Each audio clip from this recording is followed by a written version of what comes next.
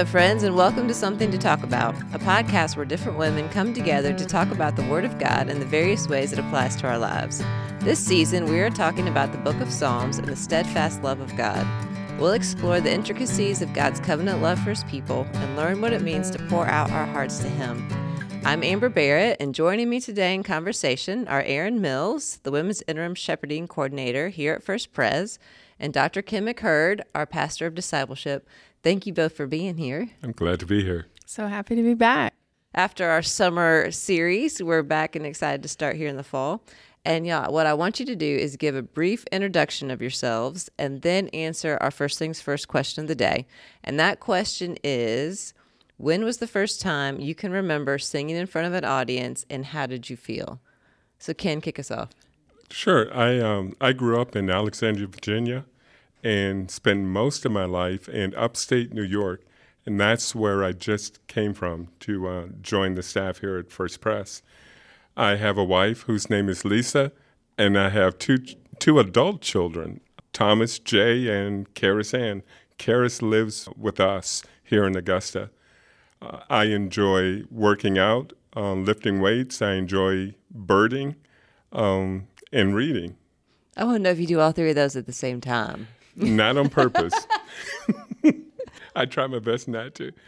The first time I remember singing in front of an audience, I was part of a quartet as a child at my childhood church, Christian Fellowship Baptist Church, and I sang baritone. And I love singing, but I don't like to sing in front of people. I don't read music well, and so most of the notes I was trying to sing by ear. So I was very nervous, but very happy to be a part of that group. They were talented guys. I'm not surprised to hear you are a singer. You have such a good voice. I'm Erin. I'm married to Brad. We have 4 children. Our 3 boys are at Heritage Academy, and we just started with middle school for our oldest. Our 2 other boys are in the lower grades. And then our little girl, Maggie, she's 3, and she's home with me mostly. She's a barrel of fun. For our fun and hobbies, lots of just family time right now. So just engaging with what the kids are doing. I do love a good artistic endeavor. The first time I remember singing together as a group, this is kind of a formative memory for me. So it wasn't necessarily in front of an audience, but my grandmother's church, they had no instruments. And that type of singing I learned was called sacred harp. And it's really beautiful and kind of eerie.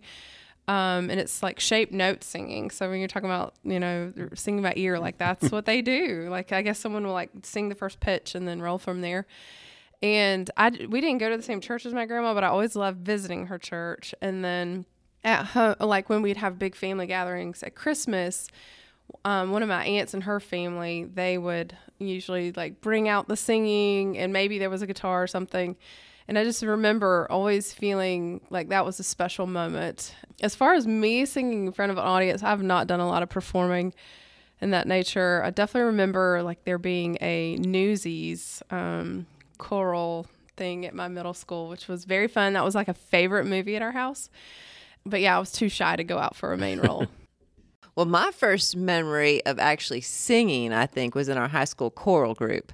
And we did do I think we were called the Panther Edition. That's right, because we were the Eastbrook Panthers, Panther Edition, did your little dance, you did your little singing, that type of thing. But I never had to sing a solo. I wasn't that good of a singer. So I never really was all that nervous because I felt like I was in a group and nobody could really tell if it was me or not. So that was fun and not embarrassing. But I do remember playing the piano growing up. I played for several years, and we would have piano recitals.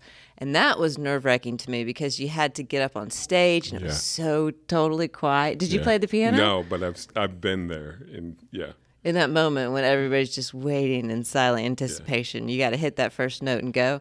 So I remember being very nervous about that and thinking, all right, can I just focus on the fact that I'm making music and people are focused on the music and they're receiving something beautiful and they're not paying attention to me. But I couldn't make my teenage brain go there well enough to totally quell the nerves. But I do think when poetry and music are presented, they really are captivating. They captivate us. They draw our hearts and minds in. Yeah, I think so too. Yeah. And I think that's what Psalms promises to do for us this fall as we study. There's 150 individual Psalms that make up the entire book.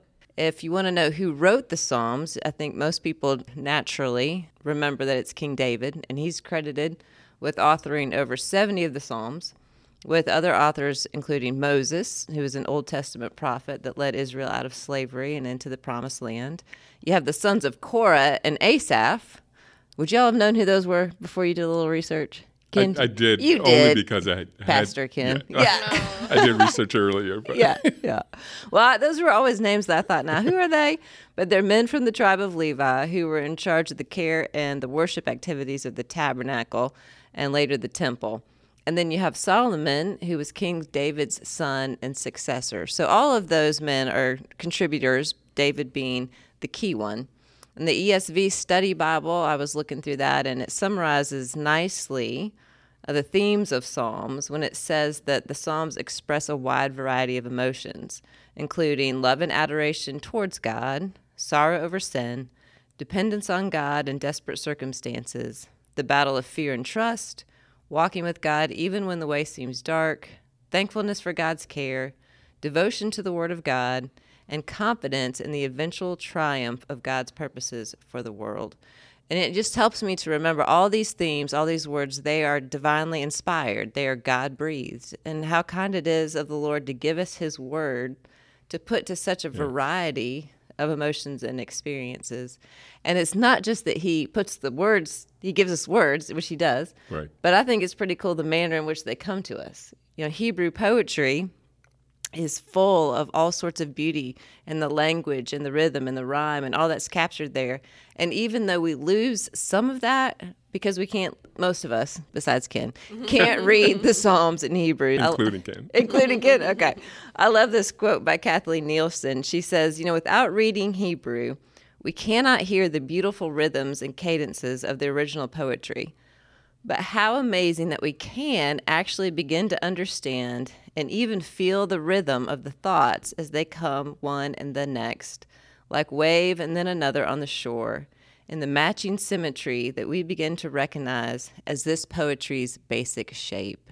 So what she means by that, were you going to say something, Ken? No, I was just thinking, that's a beautiful, unique part of what the Psalms is all about.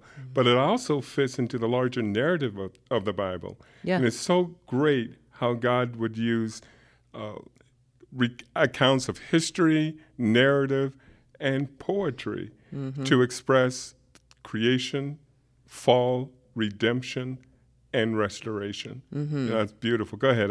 No, very much so. Just all those different ways that he Yeah. uses all those different literary tools to speak to us. And she just mentions that main literary tool, that idea of a wave upon wave of a thought crashing on the shore, is what we call parallelism.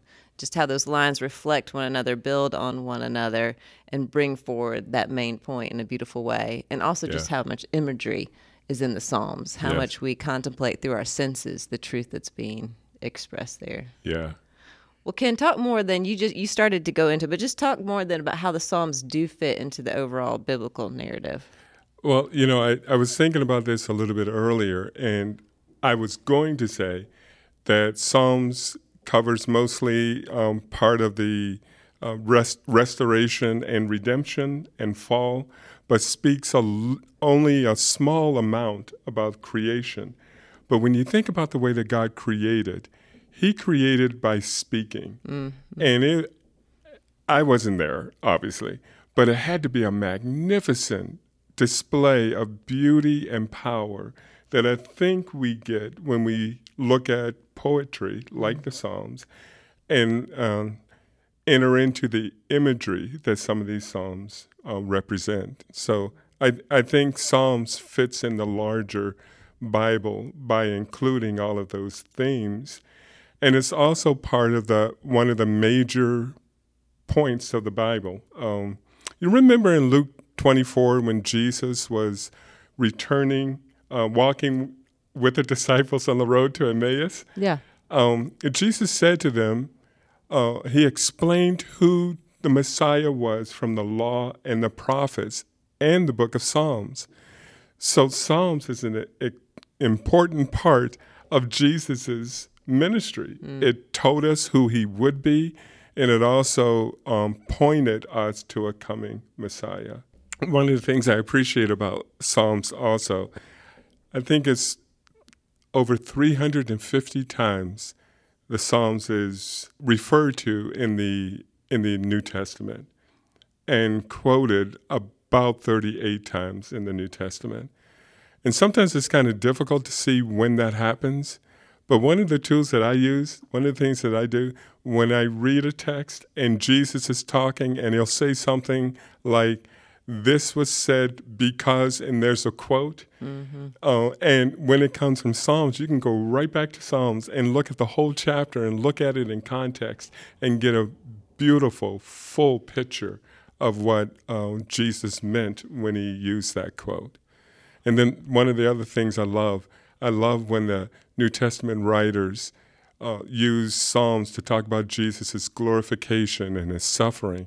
It's a beautiful reminder that the human emotions that we feel, that Jesus, because he was a real man and fully God, felt those emotions, and he dealt with those issues. Yeah, I like you bringing out all three of those things, just initially thinking how much Psalms is quoted or referenced and how Jesus himself used it to explain who he was. It helps to remind us that theology is rich and deep in the Psalms. Yes. That it's not sort of fluff. If you can't feel like you can swallow Romans today, go to the Psalms. And of course they are very much different, and there are times that you want to go to Romans and times you want to go to the Psalms, and that's, like we've already said, the beauty of the different ways the Lord delivers his words to us. But that they're rich in theology, we can expect rich theology, and yet they're also rich and deep in human emotion, and human emotion that Jesus shared with us and understands and knows. And so we learn more about our hearts and ourselves as we learn more about him in the book of the Psalms, the combination of both. Yeah, Amber, I also think that, we just recently came out of the pandemic, and in the pandemic we realized loneliness on a large scale. Some of the emotions and concerns that people had to deal with during the pandemic. I think Psalm speaks to those things. So it's very practical. It's not only theological. It's very practical in how to navigate these emotions that we feel in this venture of life that we're on. From a biblical perspective, knowing that God knows us, he cares about us, and he has answers to the issues real answers to the issues we face. Yeah, absolutely. Well, let's talk about that then, the practical, and how these Psalms practically have been used in our own lives. And I want to start by talking about how have they functioned in y'all's prayer life? Because a lot of these Psalms are written, of course, to the Lord. They're addressed to the Lord as prayers, either delivered corporately, also used individually. How have the Psalms been used that way in your lives? Yeah, I think as Pastor Ken was saying, that we love the Psalms because Jesus loved the Psalms. Yeah. And he quoted the Psalms when he was suffering, and he quoted the Psalms to point us to the truth and the goodness in the Old Testament. And he gives us the words. He shows us with great beauty. And I think that's one of the things that the Lord uses us to draw us in is beauty. And he shows us with great beauty who he is, how kind he is to his people, how what a deliverer he is, how he is merciful, and how he is just. And he puts those words into our mouth to help us pray that praise back to him. But he also gives us those Psalms where we're at the bottom and we are lonely and we have despair, like we see in Psalm 88, and just all the Psalms that are when we're at the bottom. Like he gives us language to pray back to him, and it shows us that he did know humanity and that he has known our brokenness. He understands the evil of the world, but he also promises that he will conquer it. And so, yes, there's this great hope found in the Psalms, and praying that back to God gives us a tool that we can pray in a way that is God-honoring. Mm-hmm. Aaron, you said something that I was going to say, but you said it so beautifully. As a pastor, sometimes I'm called to pray publicly during a worship service, and that personally is one of the most stressful times for me because I'm often thinking about what should I say. I don't want to forget something that's important. But when I pray the Psalms, it centers me in a way. It focuses my thoughts so I can remember to praise the Lord. I can remember to bring real concerns to Him. It's a real prayer. So yeah, I'm just like you. I love the Psalms when I think about prayer. Yeah, and he shows us what is authentic. I think our culture is trying to lead with how to be authentic and vulnerable, but God gives us that pattern here in Psalms of what real authenticity looks like. Right. The other thing that you reminded me of, sometimes I'm tempted to put on a happy face when I'm praying. I don't want to complain. I don't want to show God the dark side of my soul.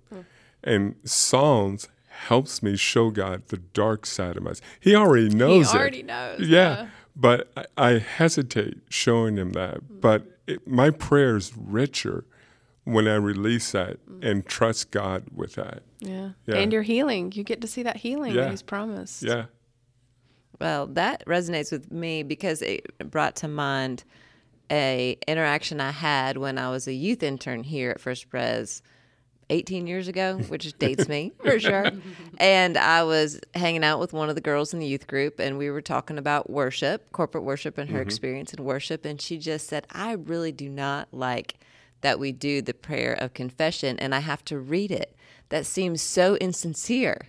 And, you know, she's maybe 15, 16, and she said, I mean, I don't have to confess those things. And I thought to myself, yeah, girl, you do. You just don't realize it. Right. But that can sometimes be the complaint, that unless it comes from just my heart with no prompting whatsoever, then it's not sincere. Right. But I was reminded that prayer of confession leads us into confession because her 15-year-old mind didn't really understand her heart. So she was being taught her heart. And I think the older we get, maybe at least for me, the more I understand, I don't really know my heart. I need to be taught my heart. I mean, yes, I want to express what I know, but there's so many things that I think we learn in the Psalms that we didn't really know were there, or we didn't know how to express, or we didn't know how to put words to. And so I think that helps me when I'm praying to think, maybe that is how I feel, or maybe that is my perspective, or wow, would the Lord really say that to me, or whatever. Yeah. Like that. Yeah, you reminded me that in the Psalms, there's this corporate sense in the Psalms that I am more than just my individual self. I am part of the body of Christ. And so in that instance, when we pray a prayer, that a corporate prayer that doesn't always connect with where I am at the particular point, it connects to somebody in the body. And I'm joining with that somebody. And in one sense, their sins become my sins. Their confession becomes my confession because we're doing it together and nobody is by themselves. And I think that's another thing we learn from the Psalms, especially the songs of ascent. We're not by ourselves. We're together. And I think that's one of the things that helps us through loneliness. Yeah. Yeah. Well, so we have the corporate aspect and individual aspect of prayer, but then we also have worship. You know, there's so much, of course, and prayer and worship are absolutely connected and interwoven. But when you think about the praise of God and the utilization of Psalms in that realm, what does that look like, either individually or corporately for you? I think I go back to the songs of ascent corporately. It reminded us that we're a body going through these issues together. There's a psalm that talks about lamenting that the Israelites were in Babylon and they couldn't worship the way that they wanted to. And how many times have we felt that way? How many times have we felt that way in our families? Our life is not going the way we thought it should be. So we enter into that.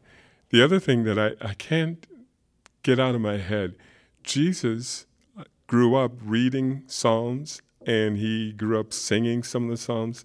And so sometimes when I'm worshiping and reading Psalms, sometimes I imagine Jesus said these same things.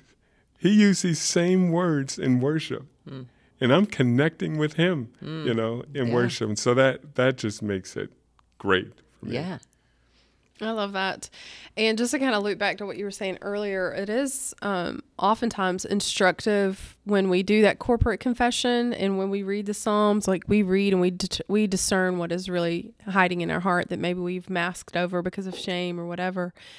But it's certainly in the pews of First Pres that I've learned that a pursuit of a life of comfort and ease is not what God wants for us. That's not his best for us, because we read that in the Confession of Sin. And I think maybe like the 15-year-old, I was like, wait, that's a sin? That's the American dream. So it is one of those things that I've grown into, that to understand that there are things that God calls us to, like he calls us to his righteousness. And certainly as a child, I've read the Psalms and seen the righteousness. I understood that to mean like you did the right thing.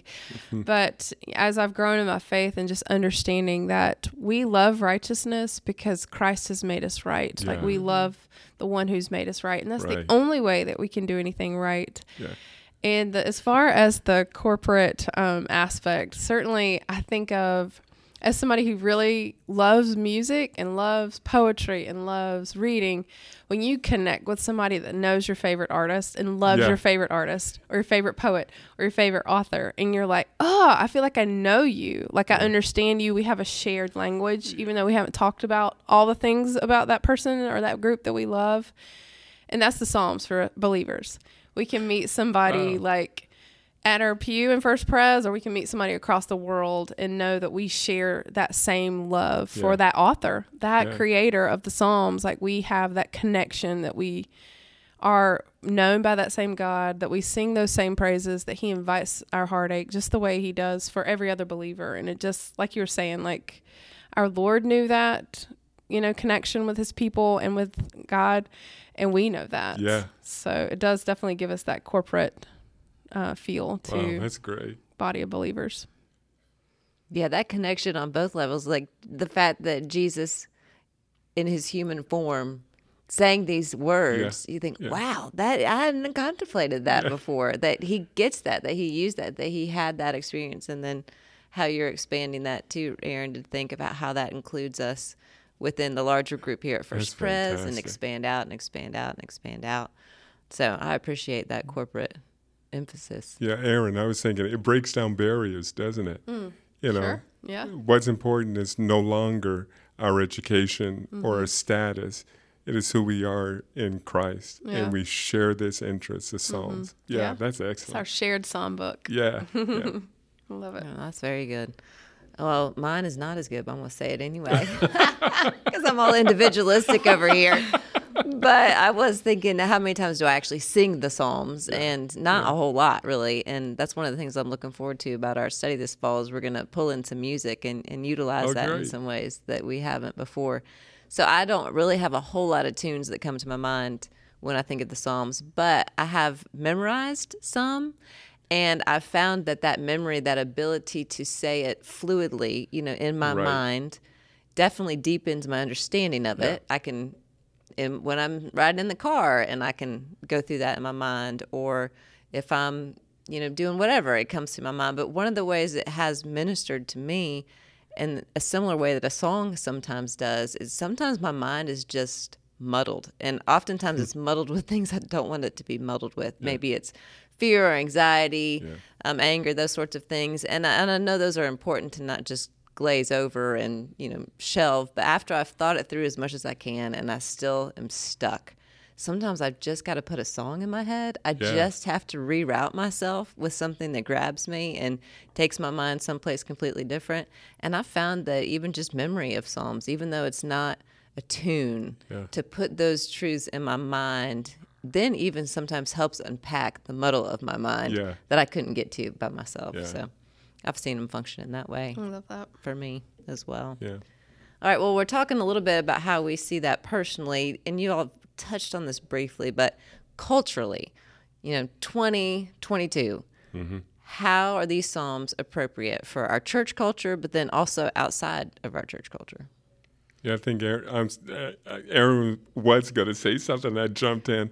But I think Aaron mentioned this earlier. We are looking for authenticity. So the Psalms allows us to express real emotion, real doubt, real fear, And we're communicating to our culture. We're not afraid to talk about those things in the church. We're not ignoring them. We're expressing them. But we're also given the rest of the story. We're not in our fear and loneliness by ourselves. God speaks to that, and he brings healing, his presence, his loving kindness. In the Hebrew is chesed. God's loving kindness is expressed in the way that he relates to us. And so the Psalms is a beautiful way to engage our culture. Yeah, I think certainly that our culture is trying to answer those big questions. They want to see justice. They want to see love. They want to see an authentic way to relate. They want to see a spiritual nature of human. Like, we all understand in some way, and just like our base level selves, we know that those are parts of the human experience. So we get those answers in all of God's word, and we certainly see them highlighted in the Psalms. And we need the Psalms the same reason we need all of Scripture. It tells us the story of who God is and who he's created us to be, and puts us into right worship with him. Yeah. Well, I thought that same thing, just that self-expression is so important to us. We want to express ourselves in a way that we then feel good about ourselves. Yes. We're going to understand ourselves and put ourselves out there, and then have people appreciate who we are, and then that will be the sense of ultimate gratification or self-discovery or whatever it is. And I love that mix of, the Bible doesn't shy away from the authenticity of human nature, and it isn't afraid to go deep and to see the intricacies, the broken parts, the good parts, all of that. It's addressed, it's there, we talk about it, but it doesn't end there. And I think that's where our culture is just, we're missing out, because we just stop there. And yet the Psalms are about bringing all of that authenticity before the face of God. And then asking him in his mercy to reveal himself to us. And you talked about how he then reveals himself to us in love, and the combination of taking ourselves truly before the Lord and him in his mercy and grace shining his face on us brings a sort of life and identity and security that culturally we can't find in just self-expression, I think. Talk more, Ken, just briefly, like the different ways, because you've mentioned this to me before, but that Hesed, when we speak about God's love, what are some of the ways it reflects itself in the Psalms that maybe we're not initially looking for? So one of the ways, I think, is how we normally translate it, loving kindness. But another way is how Aaron explained it earlier. She used the word justice. So God's chesed is in his justice, in the way that he says there's a right and there's a wrong, and those who have been wronged, God does not forget their plight. And he lifts them up, and he takes the abusers away. That's part of God's chesed, his consolation. I said justice, his righteousness, all of those things are expressions of God's loving kindness. Yep, how that love encompasses is in part of the encompassing whole of his character. We don't piecemeal out. Sometimes he's justice, sometimes he's loving kindness, sometimes he's righteousness, but all of those things combined into the whole. Well put. What do y'all anticipate? Well, I guess I'll put it this way. What things about Hesed, and whether it be loving kindness, justice, the themes that we're talking about right here, what about those things elude you and what delight you? I mean, I think for me, some of them naturally delight me, like I get it. And some of it's like, I can't quite grab a hold of that. It's slippery, What do y'all think? Yeah, that's great point to consider. I mean, the loyal love piece. I mean, I think that's what we delight in, knowing that God's love is not contingent upon our behavior. I think we understand that in the best way that we can, even though we don't really know that from our human relationships. Even those that love us best fail us. They fall short of the mark. They disappoint us. And knowing that we get that kind of loyal love from God is a great consolation, I think was what you're pointing out. We see that so much in the Psalms. But yeah, I think when we use our little human minds to start thinking about things like justice, and it's like, then it's hard to sort the wicked from the good, the righteous. And that's why it's not up to us to sort it. Definitely his justice is one of those pieces that feel elusive to me, that I can't see the difference between the wicked and the righteous with my own human eyes. And that's why God said that he will do the sorting, as Ken was pointing out, that he knows the heart and he can look upon the heart. And the fact that we're not counted righteous because of our deeds, like, man, that's good news. Yeah. That's real good news. Because even of those of us who might think ourselves, pretty good little people, it's like, no, actually, without the covering of Christ, we're on team wicked. So the fact that we're covered in his righteousness is the greatest gift. Mm-hmm. Yeah. I like how you make the point that oftentimes we're trying to think about these things with our own human minds, or we're basing them off of experiences that we've had. I think for me, one of the things that in some ways eludes me and yet delights me is how much initiative the Lord takes in his love towards me. Yeah. I mistakenly think that the initiative's mine and that he'll respond kindly to me. But if I let go of that initiative, if I somehow don't reach out, don't do this, don't do that, then he's sort of back there waiting on me. And I forget that he's actually the one in pursuit of me. Mm-hmm. Yeah. I love that he's in pursuit of us. And one thing I've been meditating on in the Lord's Prayer is deliver me from evil. And I think it's easy to think of like he's going to deliver us, like we've been studying 2 Samuel or 1 Samuel, and just talking about how David gets delivered from many of his actual physical enemies. And I think that is very true, that the Lord protects us and he keeps us from harm, physical harm. But I think this is just kind of a new angle on this for me, is that he delivers us from the evil within us, that the soul rot that we have, that he is gradually over time delivering us from those lies, like you were talking about. Like he frees us up from that and gives us a pure heart. Mm-hmm. Yeah. I guess when I think about God's loving kindness, there's a couple of thoughts that come to mind. I've spent most of my life not feeling like I deserve God's love or genuine love from anybody. And so to know that God's love is expressed to me is hard for me to receive at times. I try to justify that by saying, well, of course, he loves me because I'm a minister, or he loves me because I just preached a sermon, or I just led worship. But no, he loves me because of who he is, and he's drawn himself to me. And so it's hard for me at times to receive that. Most of the time I have to receive that by faith and say, well, your word says it, so I'm going to accept it. But I have a hard time holding on to that. The other thing is I can't imagine how anybody can love without sin.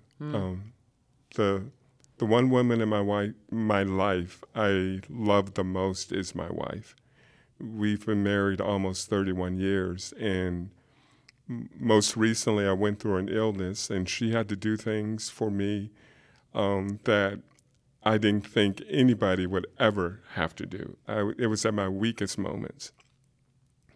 And still, my love for her is selfish at times. It's self-seeking at times. It's not full. And I can't do it the way that God does it. It eludes me the way that God can do that. But I'm certainly glad he does. But I still struggle with understanding that. Yeah. Well, by faith, what you said, that by faith, and then one day when we see clearly, face to face, and until then we walk by faith in that. And even just listening to y'all put words to some of that is encouraging to me. And really this whole conversation on Psalms is encouraging to me. Because, I can't wait. Yeah. Well, and some of the themes that we're talking about that we start to get excited about, we're really going to be able to meditate on them and go deep in them and hear what the Lord has to say about them. And that's the beauty and the wonderful thing about studying His Word. It's not just an intellectual exercise. It is, you said this at our Bible study training, it's the way the Lord comes near us. He speaks to us. And we're looking forward to that in the book of Psalms. Well, listeners, if you want to see the faces of Aaron and Ken today, you can check them out. Don't shake your head, Ken. Yes, they do. You can check them out on our Women's Bible Study Facebook page at Women's Bible Study FPCA, or you can find us on Instagram at First Pres Augusta Women. And I'd love you to join Aaron and me again next week. You can take us with you while you go for a walk, or maybe while you make a quick run to the grocery store. We will be sitting with Emily and Anna to talk about Psalm 16 and the fullness of joy found in the presence of the Lord. We hope you listen in. Sometimes the light surprises the Christian while she sings. It is the Lord who rises with healing in His wings. When comforts are declining, He grants the soul again a season of clear shining to cheer it after the rain.